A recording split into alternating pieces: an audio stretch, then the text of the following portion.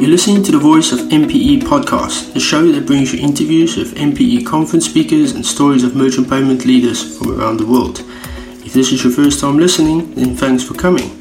The Voice of MPE podcast is produced monthly for your enjoyment, and show notes are found at www.merchantpaymentsecosystems.com. Today we are talking about success stories of startups that originated at MPE conferences with your host, payment expert and regular moderator at MPE conferences, Melisande Mule. Hello, I'm Melisande Mouwal, Managing Director of The Papers, and we are here at MPE 2020 in Berlin doing a special podcast with MPE speakers. And I'm here with Sebastian Weyer, co-founder and CEO of Status, and Julian Lee, CEO and co-founder of Selfie. Julian, could you please briefly introduce yourself? Sure. Thank you for having me, first of all. So Selfie is the company, founded in Seattle. I'm from Seattle too. Mm-hmm. My team and I have been working for, payment industry for a while. So we actually came from chip operating system programming on the manufacturing credit cards. And then we were familiar with MP, mobile payment, and then, EMB transactions. So we want to deliver, good solution to the online sales from the EMB, transactions. Great. And Sebastian, you're from Berlin. I just found out. Could you shortly introduce yourself? Sure. Thanks for having me as well. As mentioned, I'm from Berlin. We're a Berlin-based company, 50-minute foot walk from the venue today. Convenient. Which is quite convenient. We are helping our customers with data anonymization. So we're a software company focusing on supporting our clients with protecting their customers' data, which is obviously very relevant nowadays of a post-GDPR European environment and world. But of course, privacy regulations picking up in a global matter right now. And so what we're doing is we're supporting our customers with understanding how they can protect their data, but also how they can leverage it in an absolutely privacy compliant manner. That's what we provide our software for. Super. So Julian, some questions about, you're both running startups, but Julian, can you tell me a little bit about your background and what led you to found your company? So as I said, we have been working for a while for a chip operating system in the credit card, like EMB protocols. Yeah. And then we have been looking for a market for a while because, now the merchant transactions actually rapidly transform from the, offline, in-store transactions to online transactions. Mm-hmm. So we thought that we could find some business opportunity in online market. It's a rapidly growing market there. And our previous experience was in, in-store business based on the credit cards, and the credit card payment terminal.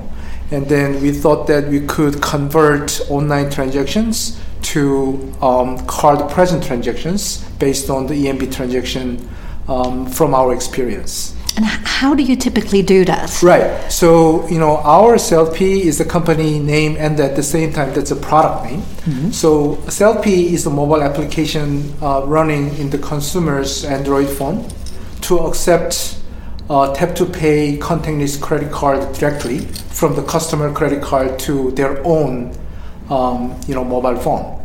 So our mobile application runs exactly same as physical store merchant terminal. Mm-hmm. So when the customer want to check out at their online payment checkout page, they just tap their credit cards against their phone instead of entering 60-digit number, CVV code, expiration date, and then also billing address, name, and then zip code, etc. So we're gonna customers is going to pass the entire process by just tapping their credit cards against their phone. Okay. Yeah. So Selfie is running the module in the kernel is working exactly same as physical payment terminal. So that's how we convert card not present transaction to card-present transactions. And from a consumer perspective, if I look into the journey, do I have to download an app first, or how does the checkout page look like? I mean, that's a good I'm just wondering how it, if I picture this for myself, how do I find out that I basically take my phone and tap my... Right, that's a good question. Pretty new. Yeah, so we provide white label SDK to be integrated any online merchant applications. So, for example, if Walmart want to use our solution, we provide SDK, so they can integrate our SDK in their checkout page. So consumers can find the button of the selfie on top of their existing Walmart payment. So customer can choose either use store credit cards, or they can just choose a selfie to tap their credit cards to complete payment. So per your questions, we provide SDK to online merchant application as a part of their program.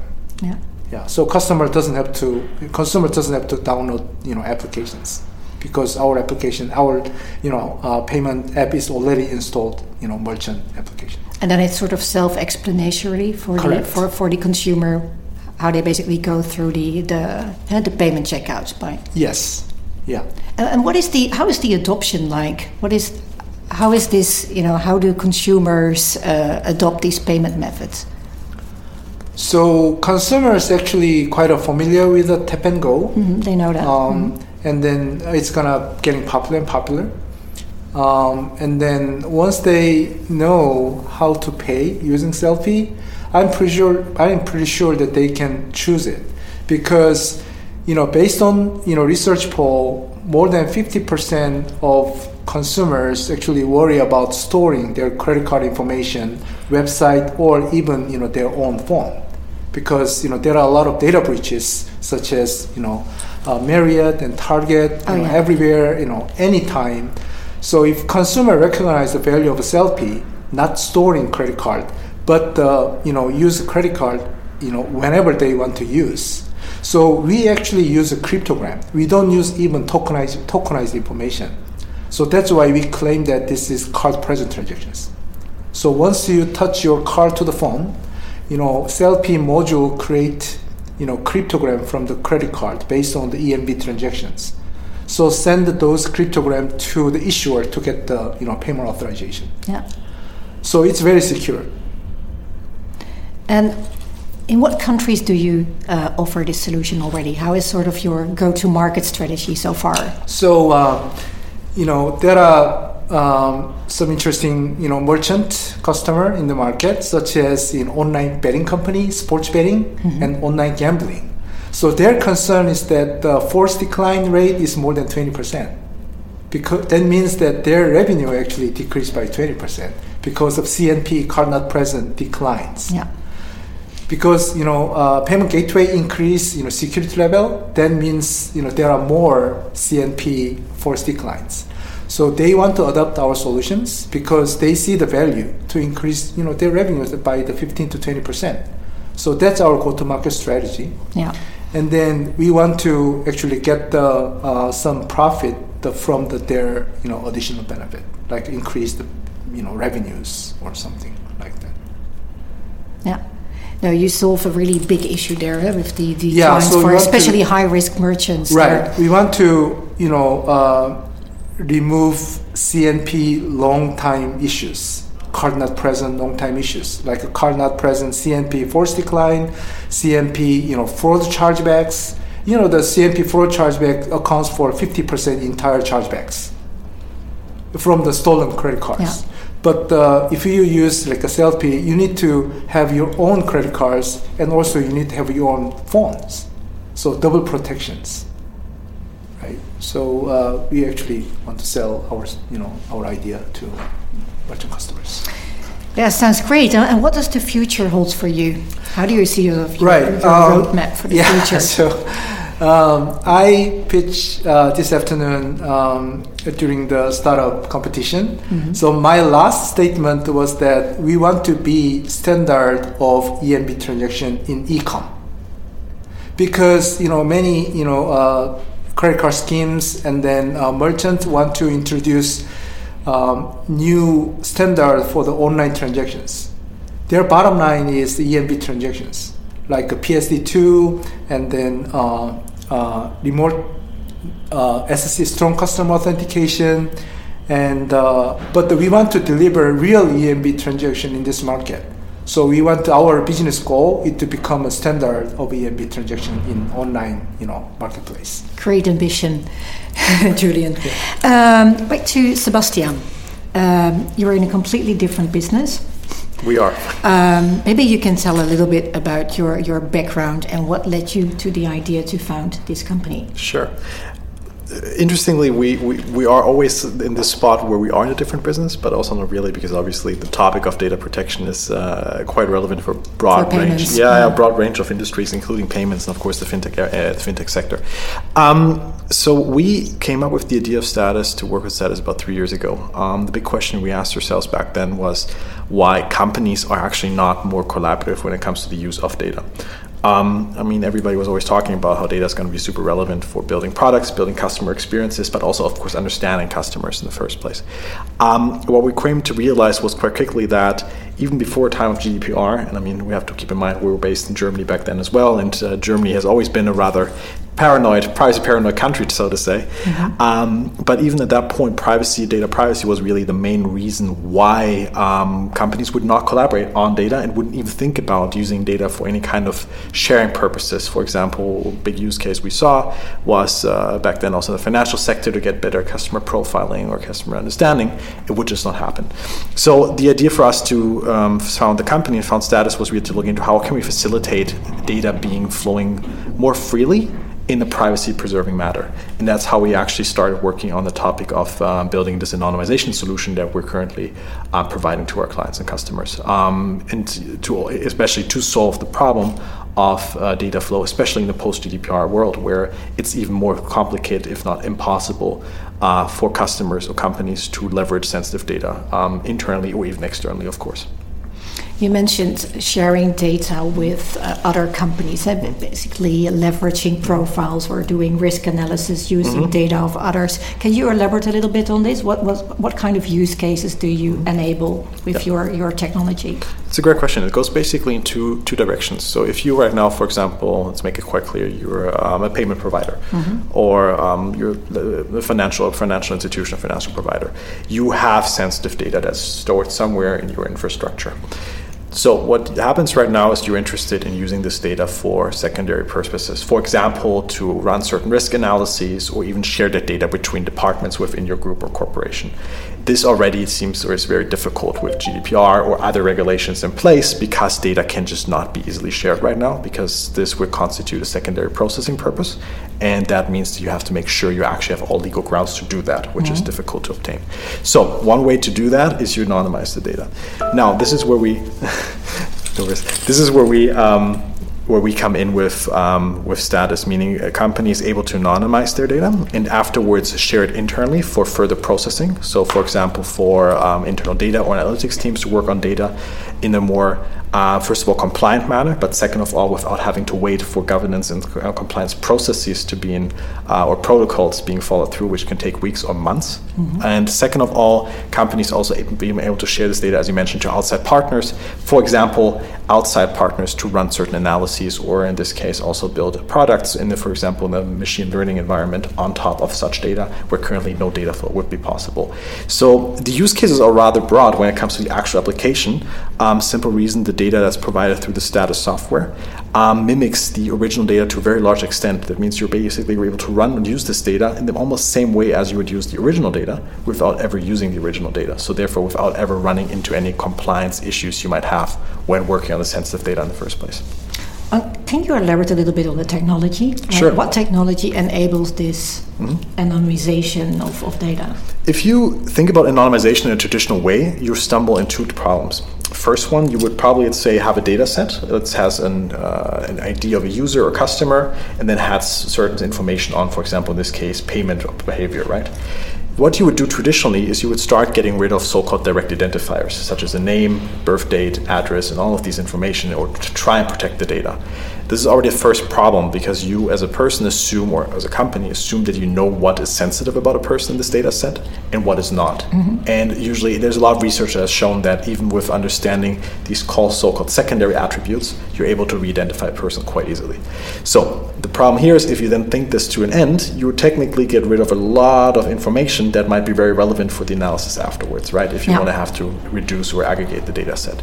So what do? We think anonymization differently. We have at the core of our software something called deep generative models. It's basically a machine learning or a bunch of different machine learning models that run and train on a given source of data, understand the structure, and also understand the underlying statistical properties. So the technology is very similar to something that people might be more familiar with in recent news called deep fakes. So algorithms that understand what human faces look like and generate new faces that look very real but are highly artificial. We use similar technology, but for understanding statistics, and basically what statistics and the data are present, and using this to generate a new data set that statistically and structurally mimics the original data, but has no relationship to the original data at all anymore. Therefore, it's anonymous, but second of all, still preserves the overall attributes and information you would be interested in analyzing further. And what is the background of you and your team? I mean, how did you basically, what led to this idea, and then what kind of experience do you bring with you? So our team is currently comprised of mostly data scientists coming in on a post-research position, sometimes the first step in the industry. And as you can imagine, the initial start of the company was a lot around research and product development. We had to understand the recent advances in machine learning to understand also how we could build what we had envisioned to build, and also understand, of course, what part of that research would be translatable into an actual product. This is what the most part has been happening in the first 1.5 years of our company history. So right now we have a very strong team on the technical side that helped us build this product. And a big focus for now, of course, is also make sure we can get this into the merchants and payments world out there. Okay, and how does the future hold for you? Great transition.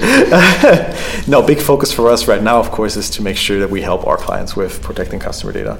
So, what kind of customers are you working with now? So we work with, in this case, mostly financial and insurance providers, for example. But the overall framework you can think of is wherever there is sensitive data and wherever there's a strong data protection regulation is where we can come in and support. So this is very much where we can actually add value. Where we look into the future, what we would like to see is companies being able to understand that data innovation or data-driven innovation, for example, in form of using sensitive data, and data protection do not have to be seen as opposites, but can very well be merged together, and that there are ways to do that. And so this is what we're trying to support our customers with the most of the time at this point. Okay, more generic question for both of you. Julian, what advice would you give to young European entrepreneurs who are just about to start? What did you learn during your journey? So I'm not sure I'm the right person to talk about European. But replaced by North America. But I think the same thing to European startups and American startups.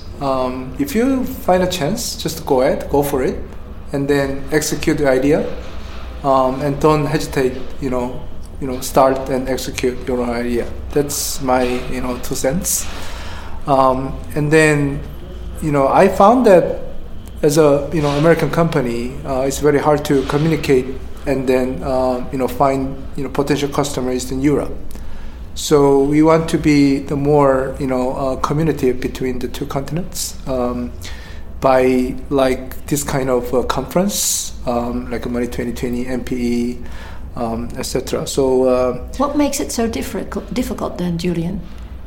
What makes it so difficult to step from to the European market? So geographically, quite far, and then customers are different.